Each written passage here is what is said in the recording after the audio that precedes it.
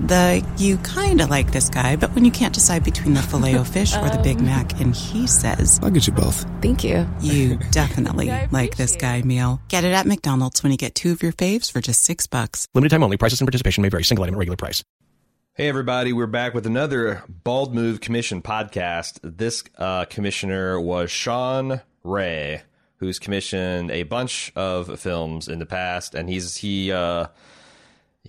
also dominating the last few commission podcasts we got here. I think we still got 3 left to do for him. He selected Blade Runner, which is a 1982 film, as you probably know, but he wanted us to see a particular cut, the final cut, which was released in 2007. This is the only director's cut that Ridley Scott actually worked on, supervised, and has endorsed as his definitive view of the movie. And this is one of the few versions of this film that I had not seen before. So I put it to you. This is, of course, directed by Ridley Scott, story by Philip K. Dick, starring Harrison Ford, Sean Young, Rutger Hauer, and Edward James Olmos. Almost. What did you think of this? You can talk about your history with Blade Runner. You can talk about your experience watching the film this time. Talk about whatever the hell you want. You're a professional podcaster. So Blade Runner has been traditionally a weird movie for me because I always, I guess, understood thematically why it got the respect it did, because it was wrestling with interesting questions and it had a really interesting aesthetic. And I thought that was kind of it, because when I had watched the movie before, it always felt messy to me. It always felt like this is a movie that didn't quite live up to the standards of its director or its creators. And watching the Final Cut movie for the version for the first time, I was blown away with how much better it is. It did not feel messy at all. It felt actually very tight.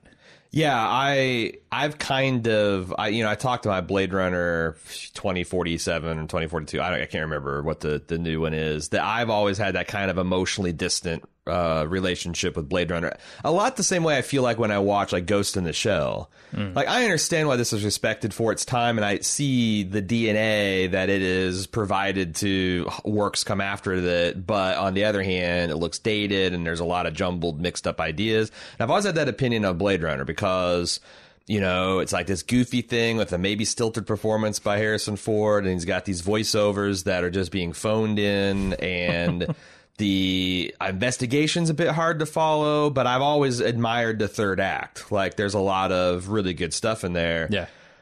This, number one, this is probably the best looking transfer I've ever seen of Blade Runner. And it really, like, I was kind of shocked to kind of watch this, not being distracted by, like, Harrison Ford's droning commentary. Just how well the world holds up. Like, it's extremely well designed. Yeah, the art direction on this is amazing. Yes. And so many good ideas, so many inventive set pieces, and so many big ideas. I do think that the world design is amazing, but I think the world building is a little bit sloppy. It is, but slapdash. I think it's okay, because that's not the point of the movie, right? Like, there are a lot of logical questions that you have about the world that the movie foregoes because they're going for something bigger, right? Well, as you well know, I'm a lore whore, and when I see my daddy Dom director get out the whips, the world building whips and chains, I get excited, and then he puts them back without barely playing with them, and I got all worked up for nothing, and so yeah, no, it's a big deal for me, but I'm just amazed at how a good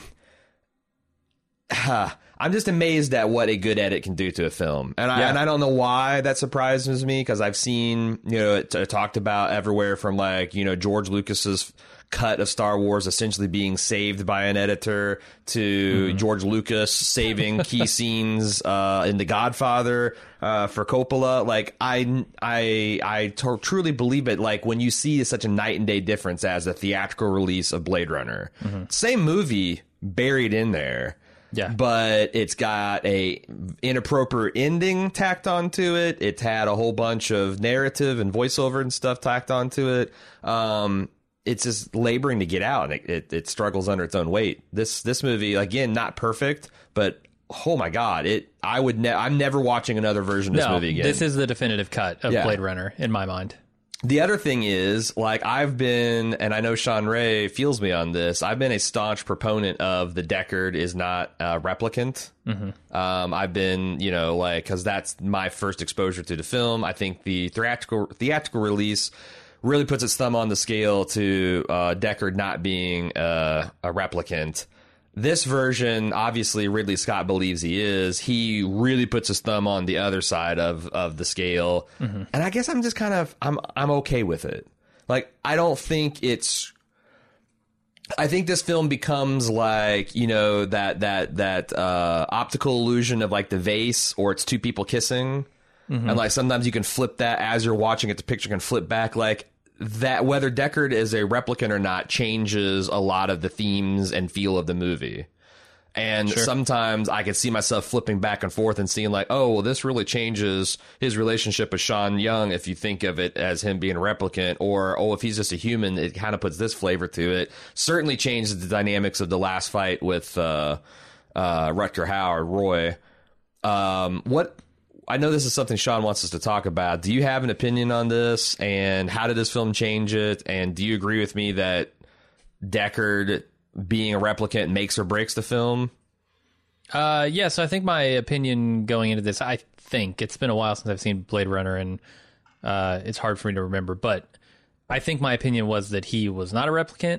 Coming out of this movie, I'm like, yeah, he's definitely a replicant. That origami unicorn with the added scene, which we assume is a memory of Deckard's, I think says it outright. It's not even implied. It's just, yes, he is absolutely a replicant. And, you know, you can argue about whether Ridley Scott goes too far in stating his own opinion, but honestly, like, where do you draw the line on saying, hey, the director has the ultimate final say in this thing, right? Because that's the thing. Like, you can say, all right, well, the writer, because the writer and the director in this movie argue. Yes, they don't have the same opinion on Deckard and the nature of his being. So ultimately, in my opinion, it comes down to the director, because the director decides what makes it, has the final say on what makes it to the screen, and the movie and the narrative and the message of the movie is on his head.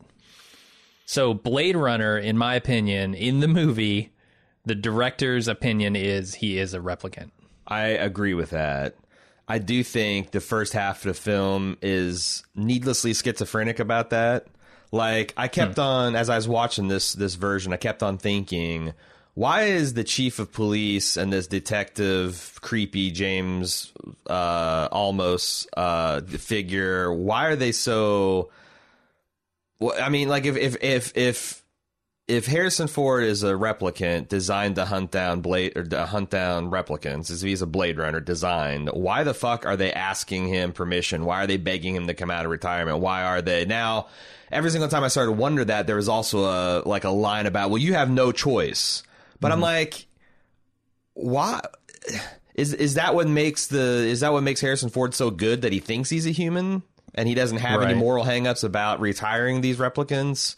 Why isn't it such an inefficient way to go about designing these robots that you have to fool them into thinking they're humans so you can get their full potential out? And also, these sleazebags, why would they go along with this system? It seems like, especially if you look at the new Blade Runner, you know, people don't think very highly of these replicants. Why would you bend over backwards to respect one of their feelings? Like, shouldn't there be more instances of these guys being wry, or, you know, like I mean, there is when it comes to, what's his name, Bryant, I think, Emmett Walsh.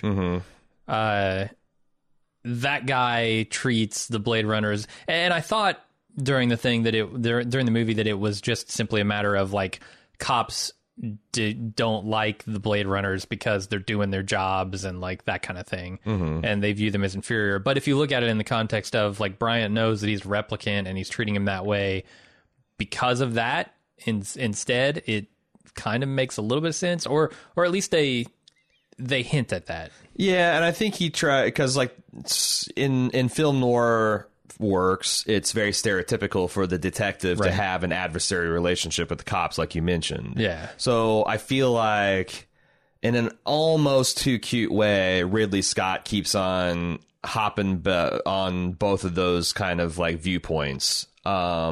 And I don't think maybe like the guys that he's having do it are up to the task of the subtlety and acting that would like. I think that whoever Deckard's boss is, he could. I mean, and I know he's a fairly well regarded character actor, but I think he's very good. And I don't know whether it was like ADR because it was a noisy set, and because like I know like.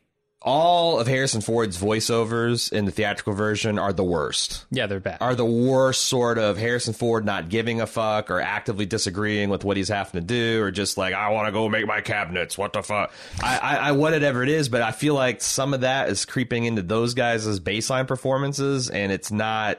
It wasn't doing the job for me to really sell the whole.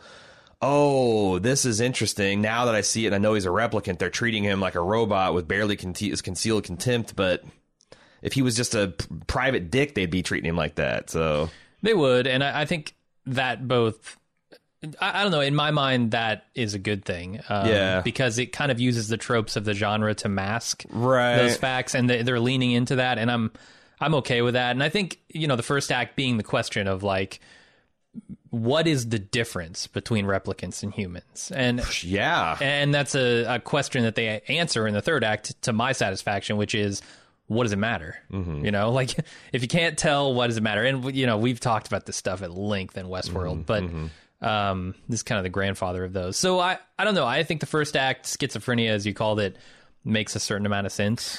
I feel myself being talked into it because, like, honestly, if I'm putting all my cards on the table, a lot of this hostility is left over from the original resentment or feeling like I was jerked around. Because I've always been very like anti Ridley Scott, not anti Ridley Scott. I'm pro Ridley Scott, but I also feel like whenever I heard him in an interview, like he kind of fucked up and wishes he's kind of like, in the same way George Lucas and Steven Spielberg have gone to fix their creations. Every time I've seen because the other thing is like the first director's cut was just horseshit. Yeah. Like it was labeled as a director cut and it felt very rushed and shitty and tacked on. It turns out that was released over Ridley Scott's dead body. Yeah. And it was like a cash in on some limited theatrical release they did. Absolutely was. And then they tried to do another fucking director's release, and it felt like this has been a long time coming. But the thing that astounds me is that, and I don't know, this doesn't seem like it happens as much because we live in a much more transparent environment where directors have a lot more power to be like, oh, they fucked with my original vision. Yeah.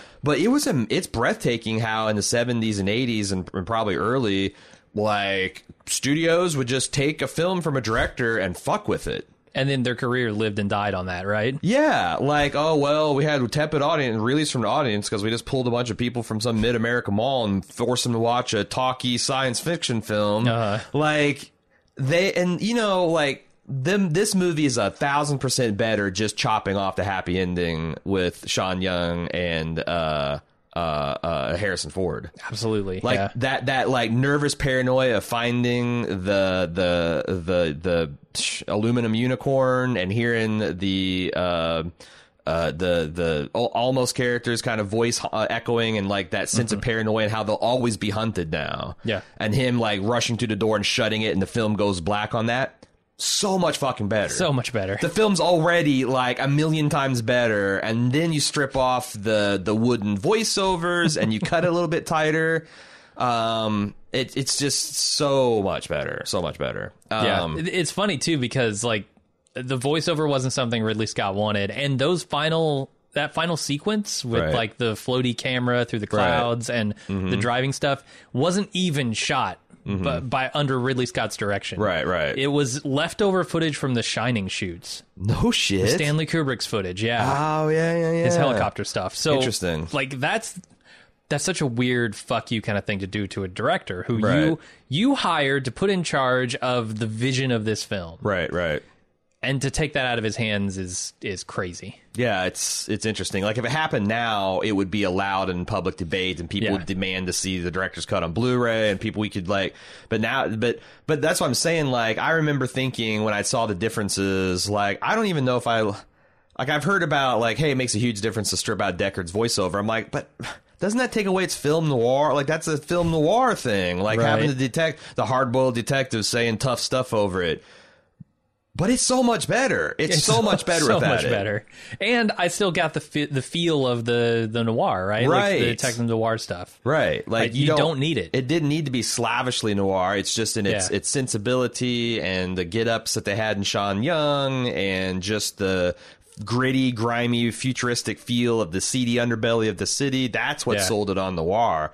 And like, that's the thing, but I do feel that a little bit of like hackle of my old viewpoint raise and, you know, so yeah, it's funny because I will say that, the first time I watched Blade Runner, I really didn't enjoy the experience. It felt like I was going to school. Like, okay, this is an important film. Yeah. I see why it's important. I see why people watched this in the 80s and lost their shit, but like, this has been replaced by superior works. Every single time I've watched it, I've liked it a little bit better. And now this version just takes the cake. So I cut off Sean here in the middle. He wanted us to watch the final cut, which was released in 2007. He says, this is my favorite film of all time. Having said that, don't be afraid to criticize it. This is a science fiction neo-noir masterpiece that I can watch anytime and still be mesmerized. Ford gives a performance that is very different from his charismatic Han Solo or Indiana Jones, but I think it's perfect for a man whose job it is to hunt down synthetic humans. Production design of the Bradbury Apartments, Tyrell Corporation, Deckard's Apartments, the costumes, sets, lighting, music, and so on is unique and done with such elegance. There are moments I forget I'm watching a film.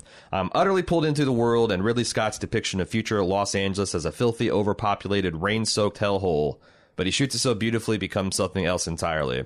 Sean has a lot of other thoughts and questions and even some thoughts on the sequel, but we will get that after we have our full review of the film. I want to talk about all of the things that he mentions. Yeah, so. let's you want to start with Ford's performance? Sure. I'll talk about like all of the characters and actors. I think he's right about Harrison Ford. It's a different performance, which is not something I'm used to seeing from. Although I would say this might be his most different performance, because I mean, even thinking back to like American Graffiti and stuff, he's still like that charismatic kind of rogue sort of thing. I mean, he's still Harrison Ford. Harrison Ford, by all account, is a deeply private weirdo. But when he goes out in public and smiles, people want to be his friend. Like, must be his curse. He hates everyone, but he's fucking Harrison Ford, so everyone wants to be him and have beers with him and have sex with him. I feel like Harrison Ford is the embodiment of the hero's journey, right? Like, he's so fucking reluctant to get into this whole thing. Like, he was a carpenter. He didn't really... He fucking built stuff with his hands. He wasn't really that interested in getting into acting, but it kind of fell into his lap. That humility is what makes him hotter, man. And I'm telling you what, Harrison Ford is fucking young. Is there a better looking man than young Harrison Ford? He is so smoking hot in this film. Like, and I realized he's a good looking man for sure. As I realized that, like, I started realizing, growing up with him in like Blade Runner and Indiana Jones and Star Wars, and he even was in his later years an action hero in his own right, and Air Force One and all the Jack Ryan shit. Like, Harrison Ford, I kind of think is subconsciously my masculine physical ideal. Okay, yeah, that I've tried to live up to. Now, made a sad mockery of it, obviously. I've taken that ideal and I have like Sauron in Lord of the Rings, twisted and corrupted it into this freakish mockery that I parade around as. But like, goddamn, Harrison Ford is, even when he's being kind of a prick, and he's a big asshole in most of this film, he's just extremely charming and handsome. And he is maybe one of the biggest movie stars of all time. Yes. He has some of the most respected, beloved franchises under his belt. Right. And he owes that largely to Lucas and Spielberg, but I think, like, low key, he's maybe the biggest movie star on the planet. I mean, because Tom Cruise has a lot of big ones, but they're not big like these are big. Like Harrison Ford is big. Indiana Jones is iconic. Harrison Ford as Han Solo is iconic. Yeah, and Deckard is iconic. Yeah, exactly. He's like in the like John Wayne, Paul Newman. Robert Redford, like he's already gotten into the pantheon, where Tom Cruise still feels like he's trying to hustle. Because he's got those memorable characters. Like Maverick is a good character, but like Tom Cruise is not everyone's cup of tea. For sure, there is no cup in which Harrison Ford's tea would not be accepted.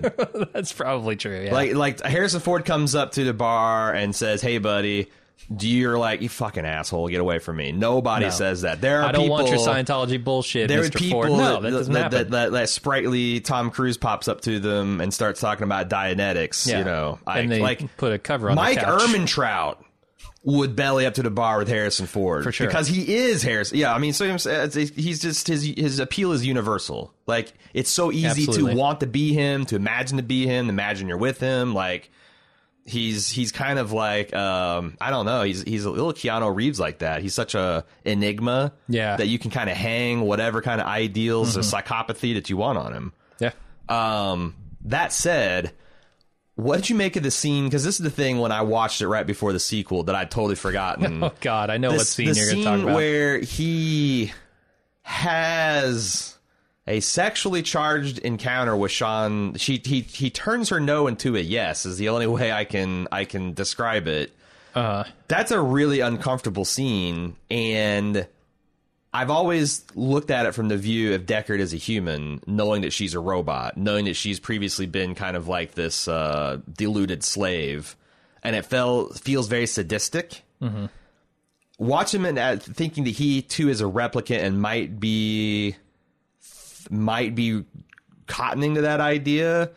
Like, it seems like it's an acting out of his own lack of free will and choice. Yeah. Like, this is us, this is that. But I'm not saying, obviously, it makes it all right. It just completely transformed my gut reaction to that scene from, like, well, he's just using her like a fucking sex toy, and she has no agency at all, to neither of them have agency. He might be forced 30 minutes from now to hunt her down and kill her, and he won't be able to say no.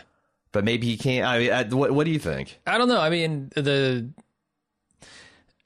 thing that I was feeling during this scene is I think that 1982 is telling me this is sexy. 2018 is telling me this is very much not. Right. And I was torn between, like, is this supposed to be a sexy, seductive scene of a man taking charge and a woman who does actually, you know, want this relationship? Or is this supposed to be a very scary moment? And I couldn't help but come down on the scary side. Well, yeah, no, and that's the thing is, like, there's a difference. Like, I imagine there would be a lot of people that would fantasize about being in that situation because of the danger and because it is scary and because he is so powerful. And that's fine for as far as fantasies goes, some kind of consensual relationship, but just physically blocking a woman from leaving your apartment and, you know, kissing her, and then when she pulls away, physically restraining her and kissing her again and making her say, this is okay. I mean, that's fucking dark shit. It is. Yeah. And I think that was just the 80s. So you don't think that Ridley Scott, because that's what I was trying to think, is like maybe Ridley Scott was making a point about their essential bondage to the system because he deeply believed it was this guy was a robot that knew he's a robot and knew she's a robot. I don't know.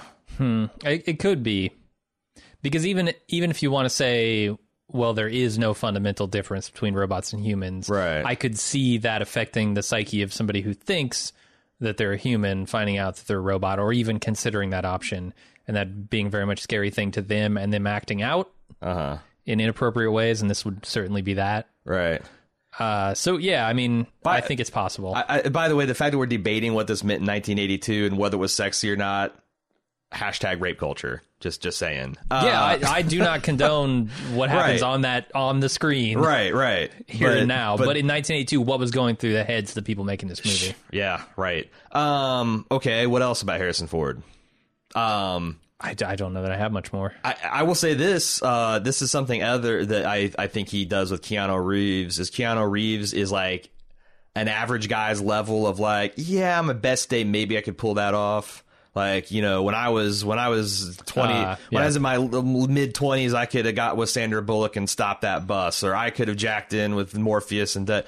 Harrison Ford, when he's escaping from Roy, climbing that building, he does such a great, like, he's not Nathan Drake in it. No, he's not just like bounding up at 10, like he is like peak average man physical ability, jacked with adrenaline, with his fingers broken, and he's just just barely making it, and somehow that is so. It's kind of like Jason Bourne driving around in a Volkswagen Rabbit. It's way more exciting than if he had like a Dodge Charger or whatever. For sure. Like it's the performance envelope that makes it exciting, because he's just barely doing it. Yeah. But yet you could also imagine, like, maybe that's part of the fantasy. It's like it's not Arnold Schwarzenegger just ripping a dude in half. He's just trying to survive and trying to get to the next minute of his life. It's him and Roy are in, I mean, that's what make that scene work. It's Roy about to die and losing control of his body, but being obviously physically superior, with Deckard perhaps more human.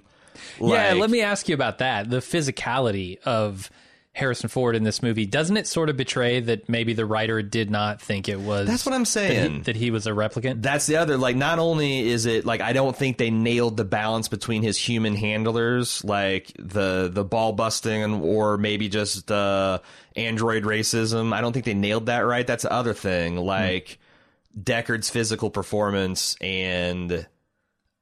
Yeah, like, what if you made someone to hunt down Blade Runners? Why the fuck would you make them inferior to the most combat capable version you have? Right. Maybe it's because you're afraid to lose track of them, and then it's like, you know, it's like that Simpsons problem. Like, you're overrun by rats, so you get snakes, and then finally you get if you give a mouse a cookie, a rare meat-eating gorilla from the mountains of Africa, and they just freeze to death in the winter. Like what do you do to stop the Blade Runner who's the hulking out? You know? Yeah. But yeah, no, I thought the same thing. Like, the other thing that, and this is my larger issue, the world building. Like, when someone tells me that these are indistinguishable from humans, and then they dip their fingers in molten lava or super cool, and there's no, like, fuck me, you can tell. There's no way that's made out of the same fucking material. Do you know how I know? Because if I stuck my hand in there that is indistinguishable from humanity, it would combust or it'd freeze. Like, don't fucking tell me you can't put this guy into an X-ray machine and tell that he's not a fucking replicant. Right. Come on now. For sure, the construction of them is much different than humans. It's the Battlestar Galactica thing. Like, we have no way to distinguish these from normal humans, but somehow they're able to beam themselves through subspace. So no, I think the movie came up with the worst possible way for the replicants to prove how badass they are, and also to, like, show that they're replicants and they're not humans. Because yeah, they try and walk that line of, like, these are so close to humans that humans can't tell, and also the line of they're superpowered humans who can do anything. Yeah. It does start to stretch the bounds of credibility. And I think actually Westworld kind of works better in that regard. Absolutely. I was about to say the same thing. Yeah. And now, with the exception of that core in their heads, well, like, that would be super easy to detect. But but everything else about, like, their body and their physical makeup works better than this movie. Yeah, like, if the replicants were peak human ability, like, and I'm talking peak, like, full of adrenaline, you know, that would still be a terrifying opponent to have. Yeah. Someone that could go full, or someone that can ignore pain or what would be like, or shock. So they can, you know, non-fatal, but otherwise devastating, incapacitating, injured, they could ignore, but they can't just, and that's the thing, like, you could have essentially the same scenes of, like, Ray traipsing naked through a freezer, because he's not in danger of freezing, but he's able to just ignore the fact that, you know, he's cold. Yeah. I just felt like that was another part where they didn't really think through the world building. But then again, the state of the art for that shit has moved along. I mean, there's been a bunch more Android secret identity type movies, so they perfected it. But I just thought that some of that stuff is lazy in throughout the film. Let me use the cloak of talking more about this idea of Deckard being or not being a replicant to talk about how creepy Edward James Olmos is in this movie. And his fucking eyes and that mustache. The mustache, the facial hair, the Fu Manchu or whatever he's got going on. Is he doing like a yellow face? I felt like there's a little bit of Big Trouble Little China, like he'd be cackling in a store about some kind of ancient sect of electrical warriors. Now that you say that, you might be right about that. I didn't get that. Right. Which, maybe. You know, it's 80s. He's trying to work. A lot of people, you know, this isn't Short Circuit. I'm not wanting to crucify the guy, but I felt like it's a little creepy Asian mystic stereotype. It was very vague though, so He's going to sell I think me a they got away with that. Mogwai in the second act. Right. Well, they had that guy in there too. If you really want to go there, True. Yeah, Yeah. yeah. Like maybe that's the thing. Like we can't hire two wizened Asian old dudes. We get let's make up James. Yeah, it's like you get this guy. out but here. what they did with his eyes was super creepy. Those contacts, those all like yeah, like whitish blue. he's almost I don't know. unrecognizable. Yeah, it's freaky. So yeah, kudos for looking like a creepy, decrepit dude. And you know, it's like I also thought like maybe he's a Blade Runner too. Like he's a He is. retired one. Yeah, so I think in the movie he is a Blade Runner, which to me raises the question: why do they have a Blade Runner looking after a Blade Runner if that Blade Runner is not a replicant, right? Like I almost thought Edward James Olmos' character is there to keep Deckard on track, keep him from like discovering that he's a replicant until he finally tells him that he's a replicant at the end. Are Blade Runners paired with either? So I'm prepared to accept that the Olmos character is a replicant. Okay, Do you think he's a human? maybe he's a replicant that wanted to tell the other replicant that he is a replicant. Well, At the end? Ooh. Like he's a resistant part of it. Because, like, you know, by the second movie, there's a whole resistance underground of Right. these guys built around the religion of Deckard and Rachel. So maybe, I don't know. They never quite go into it far enough for me to say. Right. But it's another one of those things where it's kind of interesting, and like him being creepy as either like a severely wounded first generation human version of a Blade Runner or, you know, as just a creepy constructed one. Like it works. It works. A few other characters I want to talk about. Right. Daryl Hannah. I always, whenever I saw Cameron Howe from *Halt and Catch Fire*, I always related her to this character because right. they look somewhat similar. Sure. But Daryl Hannah plays this Pris character as seductively intimidating and also very creepy, right? Like there's something in the performance that says this is a very disturbed replicant. Yeah. And I don't know if it comes down to simply the costuming, when she's got, you know, the black stripe across her eyes and Right. pale white body paint, but yeah, I don't know, something came across as very creepy, and I think the performance is a big part of that. I love her doing when she puts the black stripe on her eyes. Like that's so fucking iconic and so cool. Yeah. And you know she's supposed to be a pleasure droid. And I think that's one of the things they're playing with is you've made these, like say same way in Westworld, you've made these superior beings that are capable of flights of fancy and emotion. And then you have them do the worst jobs. Like it's not like, oh, I feel sexy, I'm going to be a sex worker, I'm going to be a sex worker robot. No, she was made to do that. Yeah. And Roy is made to be a combat drone, and Fuckface McGee, whatever, the guy who overacted about mothers, is made to be like a construction, like, you know, menial, and like he's even given a menial mind for it, which that also was kind of sloppy piece of world building. I feel like it's just the horror of being a thinking a creature and know that like there's no way out. Like you're not going to graduate from this. You're going to, and then you find out that you've got a pre-programmed 6-year lifespan. You've got memories that were designed to control you and essentially impart basic programming to you, but they're not your own. I mean, that's the thing. Like a lot of this shit's understated. Like, you have to watch the movie multiple times to appreciate all the pathos of the villains. The first time, they're almost like slightly more urbane and witty Terminators. Absolutely, yeah. But you have to really think about it. You identify with them more and more as you watch it. They become much more sympathetic. Absolutely, and especially the Rachel character. Like, I was looking at her character throughout this film, and just the idea that when she goes to Deckard and she says, "You think I'm a replicant, don't you?" Just that core, and I know this applies to some areas of people's lives, but it doesn't typically apply to like the core of what they are. To be ashamed, you know, to have society telling you that you should be ashamed of what you are at your very core, your very, very physical makeup. Right. In this case, you know, you're a replicant, you're not a human.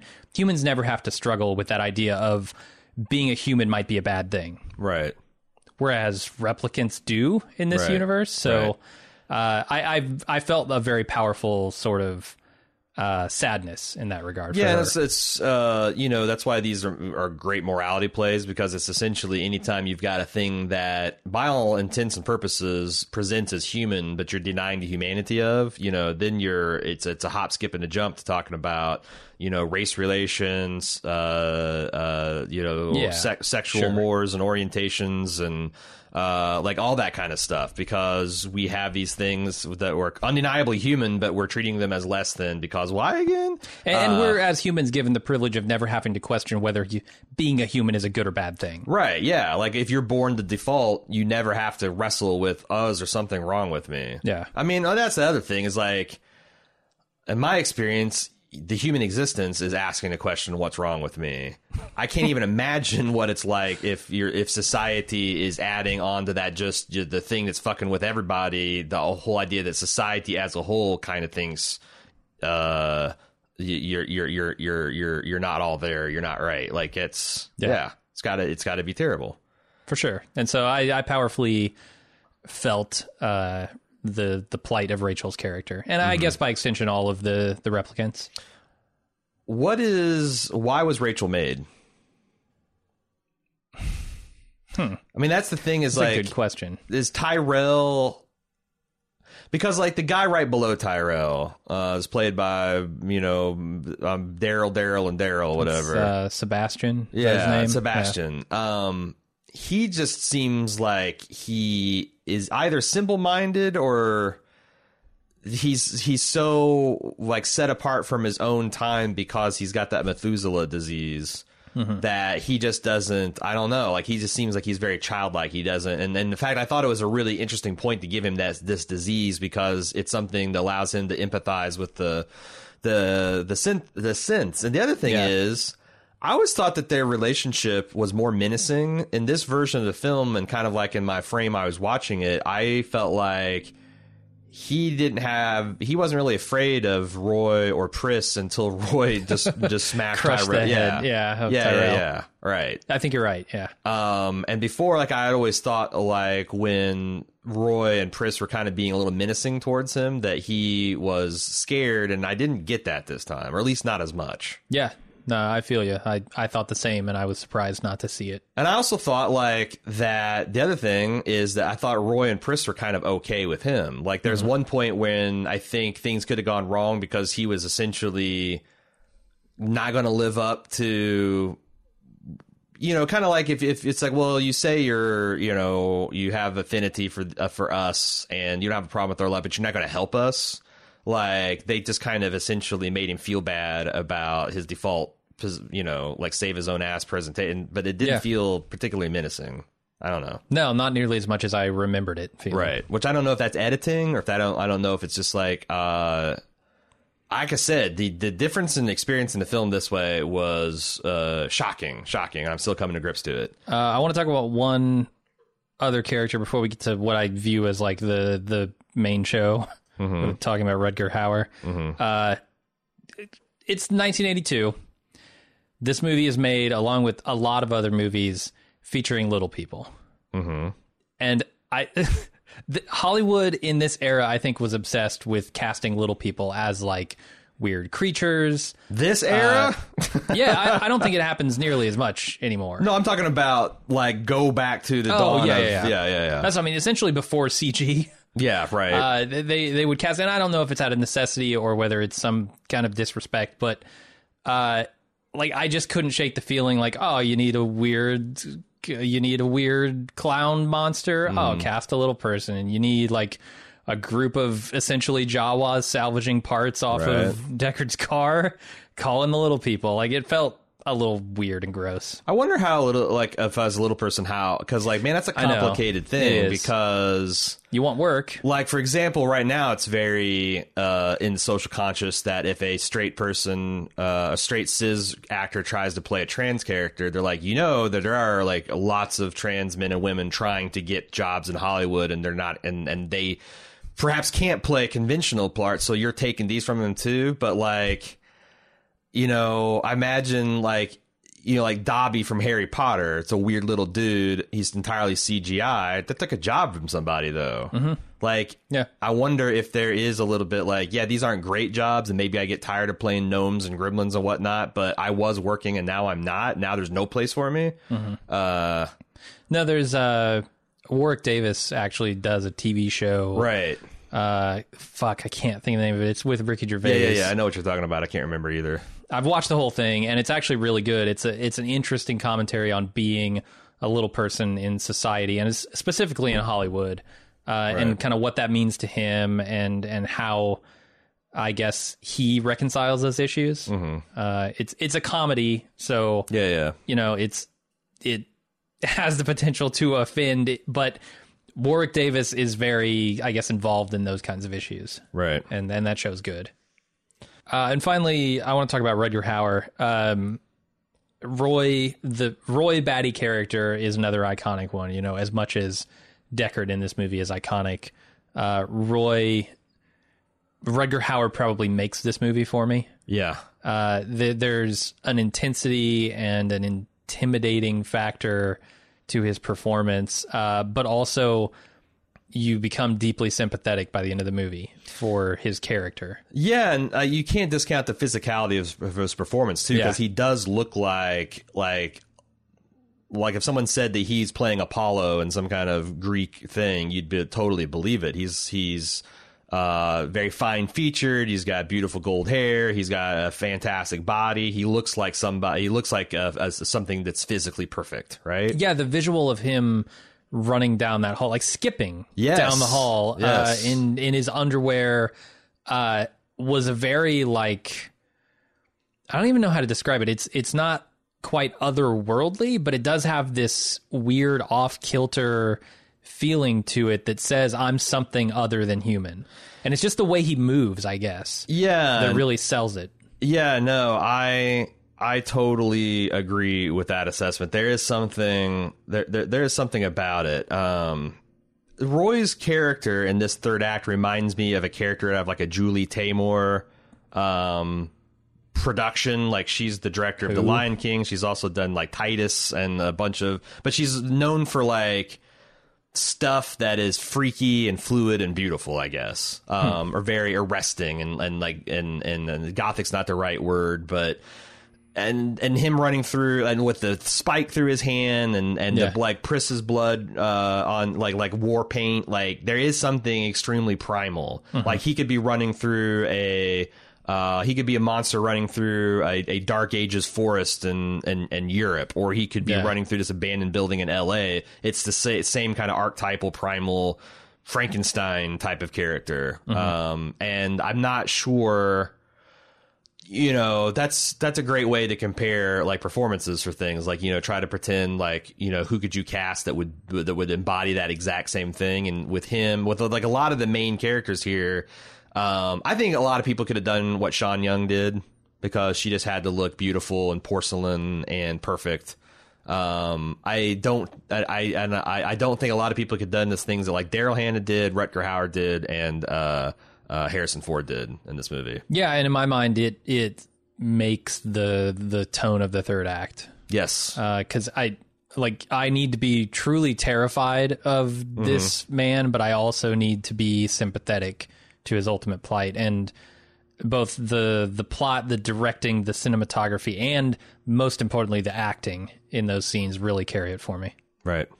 I will say that like this show has so many big ideas. Like there's a guy designing eyeballs in like a frozen tank room, and he's like that never leaves, so he's just wearing this like warming suit. And like there's other you know, scandals about like underground organ stuff, and I'm like I kept thinking, because this is all set in like 2018 2016, I'm like I kind of feel like I'm ripped off, because our future is way way dumber and more boring.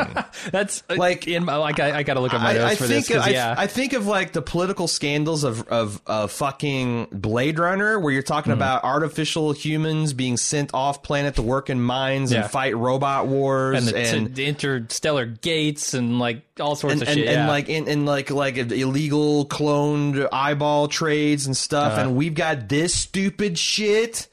This is the stupid shit that we fight about. No, they totally overestimated the ambition of humanity, right? Fuck yes. Yes, they did. Like, they're talking about, like you said, all the off-world colonies, and then, like, we're here, like, getting people, seeing if we can get our 19th century people movers to drive themselves. Right. And, like, and talking online with each other. Right. Arguing about stupid shit. Like, what's the best version of Blade Runner, for instance? What's Blade Runner? Or, like, even, like, stuff like, you know, how people should be allowed to live their fucking lives. Like...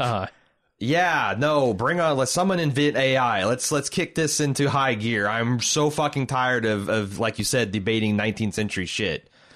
I want like maybe a dystopia to at least like, at least can it be cool? Can I look outside and be like, hey, you know what, from a certain, it's a hellscape. This Cincinnati is a hellscape I'm living in, but it's visually interesting to look at. Well, yeah, I mean, I do want to talk about how they really nailed just L.A. in 2018. Right, yeah, I mean, yeah. L.A. is a hellhole. They nailed that part. It's just going to get smoggier. It's just going to get, at some point, the trend reverses and it gets rainier. Right, yeah. I don't know, as the ice caps go into the sky or something. That sounds right. Yeah. The other thing that they really fucking get wrong, well...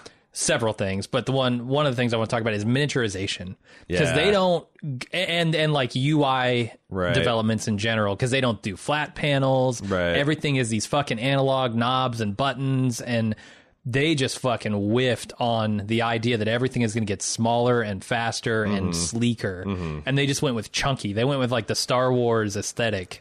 Yeah, it's funny because Sean cites as one of his favorite scenes, Deckard's enhanced scene, and like that just plays to me as almost parody at this point. Like this guy just, first of all, I don't think the investigation is very good or compelling. It's like he finds a thing that might be a fish scale, but no, it's a lizard scale, and he goes to the lizard guy and he just shakes him by the collar, and that guy tells him to go here, and then that guy leans on him. It's like... I didn't feel smart at any time, and like that enhanced scene, like that must have blown people away. The idea that like you could do this forensic investigation just by looking at a photo, like it's so. But like NCIS and all that other shit has just ruined it and made it into a parody. So like a 15-minute slow scene of Harrison Ford saying "pan left 90 degrees, stop, midline focus, is enhance." very slow. Yeah, it's like, oh my god, I fucking get it. So. And, like, I could see a way where that technology could work in the future. Like, if you have extremely high-resolution captures.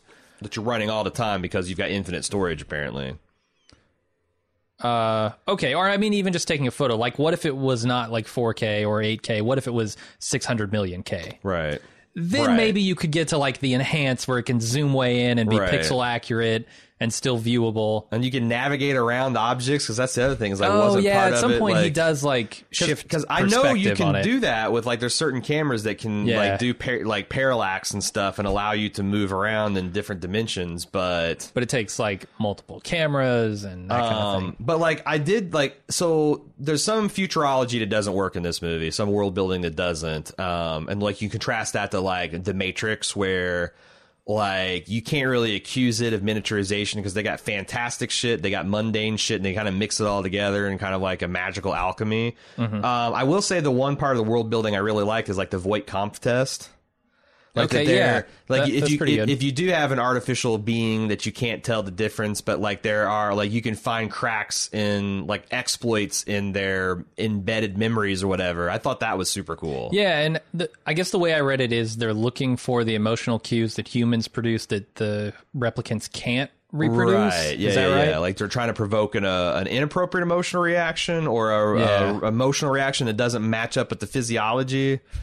Right. And, like, you know, that's why they tell it that Rachel's impressive, because usually you can tell 20 to 30 questions. It took over 100. Even Deckard then was, I think, pretty sure. Yeah. Probably because her eyes glowed orange. That's a dead giveaway.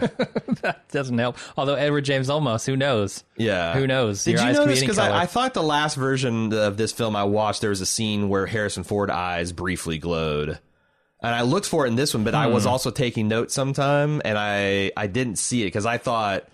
I was kind of outraged when I saw that because I'm like, well, that's just giving the ghost away because like every single other replicant we met in the series, their eyes flash that gold color, which I thought was super cool. Like that shot of the owl is Yes. really striking. Yes. And the shot of Rachel where like in the background you can see lights coming in the windows. Yeah. And it's kind of drowning the screen in white for a little bit. Yeah, there's a lot of beautiful filmmaking too. The other couple of things I thought were silly in retrospect. Atari being like a major brand and TDK I saw and the like same these thing. huge like parts of the city being designed after like Atari logos and shit. I mean, you're not wrong though. We are essentially ran by mega corporations. You just It's got not the wrong. Atari. Yeah, they weren't the survival of the fittest. No, and then finally, the one in my mind that's the most glaring, obvious flaw in the futurology of this movie is smoking.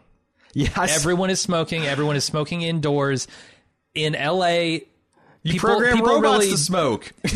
right? What the fuck? But people really don't smoke. Like smoking is not going to be a thing. Like maybe vaping will be a thing, Right. But smoking is dead as far as I can tell in America. Smoking will become like some kind of hipster thing where you roll your own tobacco and it won't have as Sure. like it. But it won't be a populist thing. No, I do think, although I don't know because like I've said that before on certain societal trends and like you know how to get the young people to rebel. Tell them that something's not cool. Like that the adults don't think something's cool. Yeah, that's why everybody's vaping and 'cause dangerous. Their mom and dad hate it. I feel like vaping's not anywhere where it was in the last 2 or 3 years either. Like I used to see people blowing maybe. clouds all the time, but I don't know. Maybe they're like we figured it out and people are just taking it to the smoke stuff the smoke places I don't see anymore. But I find it hard in the yeah. modern day to find people who are smoking. yeah, no, You totally. have to seek them out, whereas in this, it's depicted as just being everywhere. Right. I really liked the shot where Deckard gets his first kill against an android, which is where he kills the snake dancer. Uh-huh. I really thought it was arresting her death sequence because like it was a very dehumanized, like a lot of times you see a person get shot and they're like, they fall down and they're dead. Here they filmed her like she's a deer in the woods, sprinting from the hunter. She gets shot. She's like scrambling to her feet, trying to make it. And by like turning, like I felt like by filming this in a very dehumanized way, where she was just like a wounded animal, terrified, trying to get away, it actually weirdly humanized her. Mm-hmm. Like anytime you see people being dehumanized, it like moves you to like the empathy. And I thought that was interesting. The same thing with like when Pris shot, she reminded me of like a bug that had been sprayed by spray, and like it was so weird and like It was super weird, yeah. it was like just that fucking crazy performance, and to the point where it believably rattled like Harrison Ford gave performance like that was rattling him, Mm-hmm.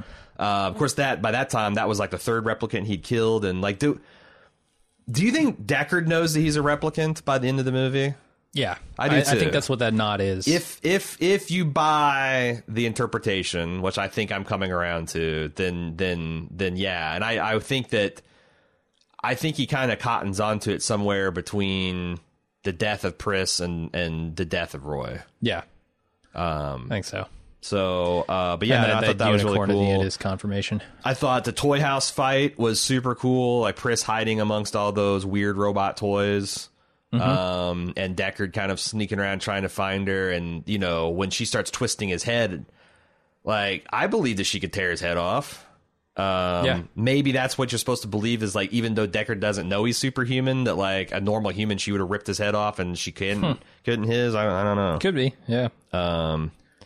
I love when he finally gets down to fighting Roy, and like Roy does that as a cool scene where he grabs his gun through the wall and breaks his fingers, and then he starts howling. Uh-huh. That's like him stripping down naked and chasing Deckard through this abandoned building, howling at the top of his lungs, is so fucking freaky and such a good use of this character. Yeah.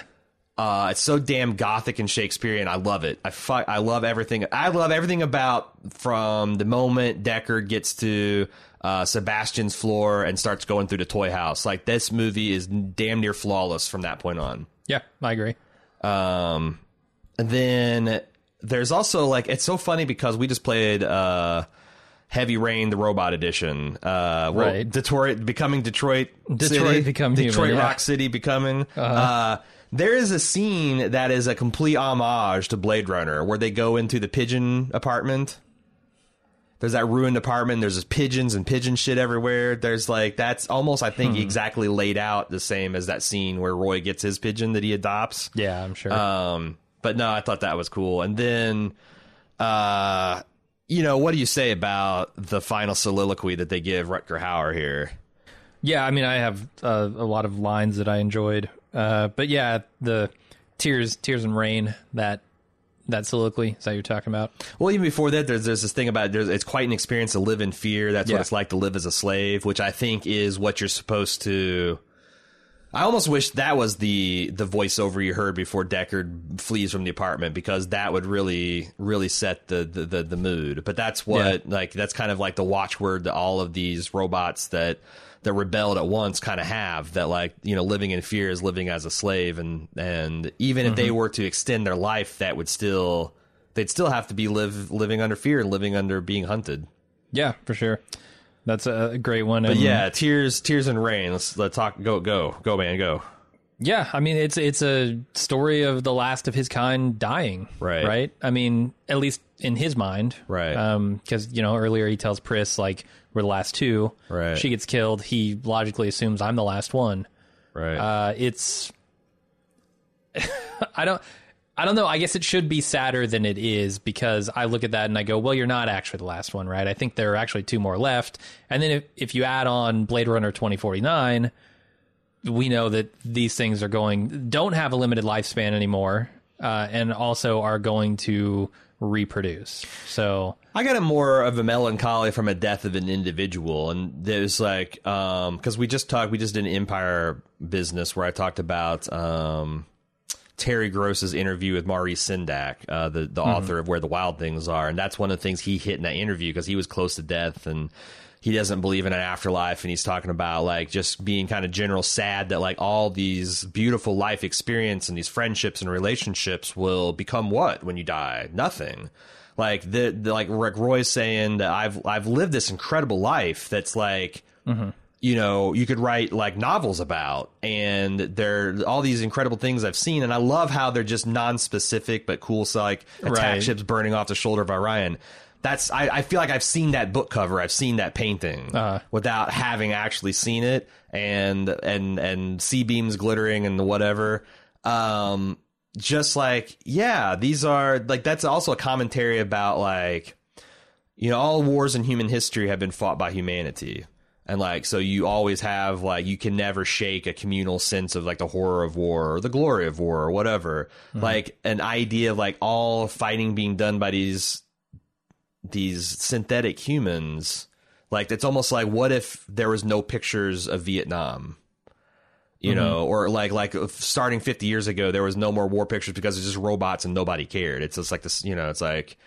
It's a little bit of that too, like that kind of, you know, how are you going to learn from history if it's all being erased? I that was a fucking good speech. It is, yeah. Good dialogue. The capper to the film is very good. There's one that is equally good, though 1,000 times cheesier. It's when Leon says, "Wake up, time to die."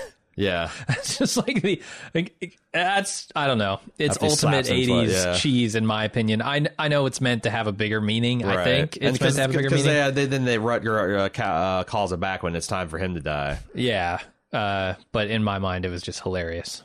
But yeah, the whole, like, that's the whole tension that in that final scene, Roy slowly breaking, the superior specimen slowly breaking down at the end of his life. Deckard, it's a race. Like, can I kill you before I die? And then as he's about to cross the finish line, Roy concedes the fight. I think that's, and I'm not prepared to say what I think that means. And I know that Sean wants us to talk about it, but I honestly, I don't know. I don't know whether at the end when he starts talking about his experiences and being erased in the rain, and maybe the only thing I can figure is that he realizes that Deckard is a replicant and he's like a brother, and that, you know, whoever gets extinguished, it's going to be the loss of something special and unique, and distinctive. I think that's important, more so than him being a replicant or not. It's probably Roy acknowledging that killing you is doing a disservice to the universe in a weird way. And maybe my cause, too. Like, if I just pursue single-minded vengeance against my oppressors, then I'm an easily dismissed villain. But if I have, like, this final act of magnanimity, then maybe not. I don't know, because that's also... And if I let you live, there's something of me that lives on through you. Right. Like, now you've seen, you know, the Batak ships burning off Orion in me. Right. Maybe? I don't know. Yeah. I don't know. The flame that burns twice as bright burns half as long. Mm-hmm. And you've burned so very, very bright. Roy. So maybe the voiceover, because I thought this final scene was when he finds a unicorn origami, maybe the voiceover is about living in fear, living a slave, because that's what I got in my notes. But yeah, just, again, there's also, because, like, you know, there's a whole bunch of points you can debate about whether he's a man or not, and, like, his handler saying, "You've done a man's job, sir." Like, that's, in retrospect, pretty heavy-handed, too. Yeah, that's the thing. Like, there's no one piece of evidence, like, is the smoking gun, except for what you said is the unicorn. Although, man, the metallic unicorn at that. Because, like, I was trying to, as the scene was unfolding, I was trying to think, like, well, I guess it could be a coincidence. This guy made a chicken at the first, and it doesn't mean that Harrison Ford secretly is a chicken. So, like, he just makes weird animals, and he does origami stuff, and this is just a coincidence. Like, you know, but it doesn't feel like it, especially when they made it out of metal. Well, I think it's... I read somewhere in some article that it's the top of a cigarette pack, like the little foil. Oh yeah, no, I'm not saying he like literally made, but I'm just saying that like the fact that it's shiny metal is symbolic of something artificial or synthetic. Gotcha. In a way that paper isn't, because paper grows on trees. Yeah, I thought you meant like literally a human couldn't fold that. No human could make aluminum foil folds that precise. They're all robots all the way down. It's stainless steel. In fact, there's only one human in the whole film, and it's Tyrell, and they killed him. Mm-hmm. Everybody else is replicants. They don't know it. They don't know their people. All right, I think that's about all I got. All right, Sean passed along two pieces of trivia to us. One, Steven Spielberg was in post-production on Raiders of the Lost Ark and sent a demo reel of Harrison Ford's best takes to Ridley Scott when he heard Scott was interested in casting him for the lead role. In fact, Deckard was supposed to wear a fedora throughout the film, adding a layer to the noir look, but that was scrapped once Ford was cast due to his fedora prominently featured in Raiders of the Lost Ark. It does seem weird that a man in a city as rainy as future LA would not wear a hat. Yeah, I mean... I gotta say, the collar work in this movie is impeccable. The collar work? I mean, look at Rachel's collar. It's fucking absurd. Harrison Ford has his trench coat with the collar popped. But yeah, no hat. It's like Miller and Expands. It keeps the rain off your head, kid. It sure does. Sean has some questions. Why does Betty save Deckard's life? I don't know. Maybe so he has a witness to deliver that badass soliloquy as he dies. I think we talked about that. That is very that's why I hate talking about it, because I feel like that's something everyone should get to interpret for themselves. Yeah. Like it can be a discussion, but like it is the part of the film I think that's most up for debate, because if Roy was trying to be like a martyr for a cause, why crush Tyrell's head? If he was it's weird to think that he would reevaluate human beauty and frailty right after he smashed his creator's head. I don't know. Yeah, it is. I mean, it's also easy to see where he could have a nihilist sort of viewpoint at that moment, right? Like, I'm dying, my creator is dead. Everyone's dying, Like, what am I going to do here? And just kind of give up on this mission to kill Deckard. Sean also has an observation. I enjoy the role reversal showed between the replicants and the humans. Deckard does not show many emotions throughout the film, as opposed to replicants, who I feel show a wide range of emotions. What did you think of the Voight-Kampff test used to detect replicants? Yeah, we kind of mentioned that. Yeah, we did. good. I wrote down the different questions. Yeah, the tortoise question. It's funny because like it's your birthday, you're given calfskin gloves, and like Sean Young immediately said, "Oh, I wouldn't accept. In fact, I'd turn them into the police." I'm like, "All right, robot, right here. This can't possibly be the right answer. That's not robot, Right? Like, what the fuck? All of our other questions, like I'm watching a television, a wasp lands my arm, kill it. All right, fine. Yeah, it's interesting because it's so weird and random that like I buy it instantly as okay, this is a personality, and in much the same way that the Gosling role had the what was it, the interconnected, all connected, interconnected, like they had that like verbal test that tasted as best baseline. Remember that? Yeah, I vaguely remember that. Like it's like okay, that feels like a baseline test for a robot. Like what the hell would that look like? We don't know. So making it weird and having a little lie detector mixed in with it, I thought was it's great. It's a great piece of future-proof tech. Yeah, because this only works on this particular line of Nexus robots. So if we create robots in the future and their personality tests look nothing like it, then fuck you because they're not Nexus 6. Yeah. There's been arguments over the years whether Deckard himself is a replicant, an argument even the star and a director have had. Sean chooses to believe he's not one. Okay. The two biggest reasons are the movie's main theme is man versus machine, and the final chase is a personification of this theme. It weakens the whole movie, in my opinion, if it's just two machines fighting. Does it still weaken it if Roy thinks he's fighting a human? I guess not. Also, like, why, to me, like, I agree with you. I kind of agree with you, obviously, Sean, because up until like the last 72 hours, I've been a diehard Deckard's not a replicant person. But I also think that maybe this is just 2018 Aaron speaking, but like I don't like portrayals that show humans winning over superior artificial intelligence anymore. Like, I just don't buy it. Like, I feel like there's a lot of room to make interesting, cool stories about that. But, like, once we get to the Skynet phase, I think we're fucked. And there's not all the John... You can have a million John Connors in the world, but that's like having a million fucking army ants against one guy with a match and a can of gas. Like, it's just not going to fucking matter, man. We got... Like, if we get to Skynet, we already done fucked up, and we're probably off to the dustbin of history. So, like, once we invent a super smart, super strong, super soldier, like, it's just going to be Spartacus, except for that's going to be the slave revolt that ends things for all time, I think. And I think this movie does well to kind of cordon off the replicants mostly to the outer planets and other systems and stuff like that. Off-world, as they call it. Yeah. Because here you've only got... what, four to six of these things to even deal with. Right. So that's a much more manageable thing. But like on the other hand, they're way off world and they're in these lightly supervised colonies. Like, what if they take one over, manufacture a bunch of starships and attack ships and send them flaming off the shoulder of Earth? You know, like it didn't seem to me that they had superior intelligence. I guess you didn't think so because they mentioned because they you know. Roy goes into that room with Tyrell and he's asking questions like, I want to talk about that. I don't have the answer here. And if I did have the answer, why would I be coming to you? But he had a whole bunch of like advanced knowledge of like genetics and engineering and all that. And, but so did Tyrell. And that's what I'm saying. But the opening credits made it explicitly stated that these robots were at least, if not more, intelligent than their genetic designers. So, sure. I also think that if I'm Roy, I'm not buying this old man's like one sentence dismissals of my scientific theories. Sure. Well, what if I invert the tachyon beam? Oh, well, we've thought about that and it just wouldn't work. Trust me, your testicle hair turns blue.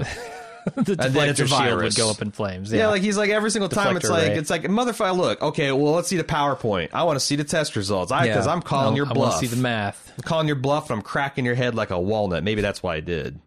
He knew he was getting bullshit. I mean, obviously, if a guy's not going to help you or doesn't know how to help you, then like, why not crack their head like a walnut? Sure, that's my philosophy. The only reason I don't crack everyone's head like a walnut, there's something I might need from them. The other line of evidence that Sean enjoys is that he's not a replicant in a novel. Do androids dream of electric sheep? Now, that is a pretty weak weak card to play, I think, because when you adapt something from another work, one of the chief joys of that is giving it a little twist and having Deckard be like, you know, the fact that he's not a robot in the source material, like, I don't know. That seems like more of a premise that you did then have to like build evidence to support than something that's just like a, you know, boom. Philip K. Dick didn't mean him to be an android, so. Yeah, I mean, frankly, I think once it turns into Blade Runner, it's out of his hands. Yeah. It's now in Ridley Scott's hands. Yeah. Yeah. And then Scott seems to think, yes, he is. So we both think at this point that Deckard, we're recent converts to the Deckard's a replicant, at least in the Blade Runner film. And although I do think it's valid and interesting to interpret the other way and see how it changes the film. Mm-hmm. It's a fun little optical illusion, I think. He also had a brief discussion about Blade Runner 2049. I feel like Fancher and Green's script was as good as the original. When I read a synopsis of uncovering a secret that could destroy the world, I got a bad feeling in my gut. But Blade Runner is a small story about hunting replicants. I felt they found a good way of walking the tightrope of expanding the Blade Runner mythos, raising the stakes, but still keeping it grounded in a way I felt the protagonists were capable of overcoming the obstacles of the story. Half of me wants a sequel to complete a trilogy for this new franchise. Half of me says, why mess with perfection? But if there's a third Blade Runner, you can bet I'll be there to commission it to hear your thoughts on it. Maybe, we'll see. So I don't have quite the same rosy view of 2049 as Sean seems to. I really liked it. I remember really liking it, and I remember you not liking it as much. Well, I think that's another movie that suffers because of the edit. Like, it needs a much tighter edit. I was bored to tears in some scenes by things that I already knew, and the audience in general already knew, and they just kept drawing out the reveal on it. Drawing it out. There's a 15-minute scene of Ryan Gosling walking through a fucking factory looking for some totem, and I'm like, I know what the fucking totem is, and I know that it's here. Just show it to me. Mm-hmm. That is a movie in desperate need of another edit, and I think it would be a really tight, really excellent movie if you did that. I think you're right about the length of the film. I'm not sure I would agree with your cuts to that particular scene. Because I hated that scene. Because I know, and we have a complete opposite feelings about it. Because, like, it's which end of the camera the tension was on, but... No, I mean, I liked it more than you. I haven't seen it recently, so I wouldn't be able to say that. I am kind of interested in seeing it again now that I've seen this excellent version of Blade Runner, like to see if it holds together more. But, you know, I don't know, because I remember thinking I wasn't all that invested in the Harrison Ford, Sean Young, Robo Baby plot. Like, to me, I mean, that is the movie, right? It is the movie, but I also thought that, like, Ryan Gosling's character, like his similar voyage of self-discovery and whatnot was... Because, like, you know, if you say that the original Blade Runner is about a human that finds out he's a replicant and then escapes into the forest to breed... then this is the Blade Runner 2049 is a story about a replicant who knows he's a replicant that then realizes throughout the movie that he is actually a human, that he's human in all the ways it's important. And right. What does it matter? That he's been lied to by Robin Wright his whole life. So I think that is also really interesting and a valid way to approach the material. So I liked it as bookends. Yeah, I agree. You can knock off 10, 15 minutes of that movie, not miss much. I'd probably knock different minutes off. But, I mean, that's becoming a growing criticism of a lot of Hollywood and TV. Like, I'm glad the golden age of cinema and television are allowing people to make movies of arbitrary length, but I think some people abuse that. Yeah, I don't want it to get self-indulgent. Yeah, like I've seen a lot of hour-and-a-half episodes of television that did not feel like they justified the extra 15 minutes I got. I've definitely felt that way about 2 hour and 30-minute movies, 2 hour and 45-minute movies. But then again, you know, like there's movies like The Godfather that's exactly as long as it needs to be. Yeah. And I feel like we have reached that with this review. It's exactly as long as it needs to be. It's starting to feel a little flabby, so let's cut it here. Sean Ray, thank you again for commissioning this film. Honestly, this is one of the very few times where watching something for a commission has transformed my opinion of it. Yeah. Like, I had thought, like, you know, again, I saw Blade Runner, I'm not sure which release, but it wasn't this one, right before Blade Runner 2049, and I still thought it was kind of a chore to get through. This really transformed my experience, so thank you for that.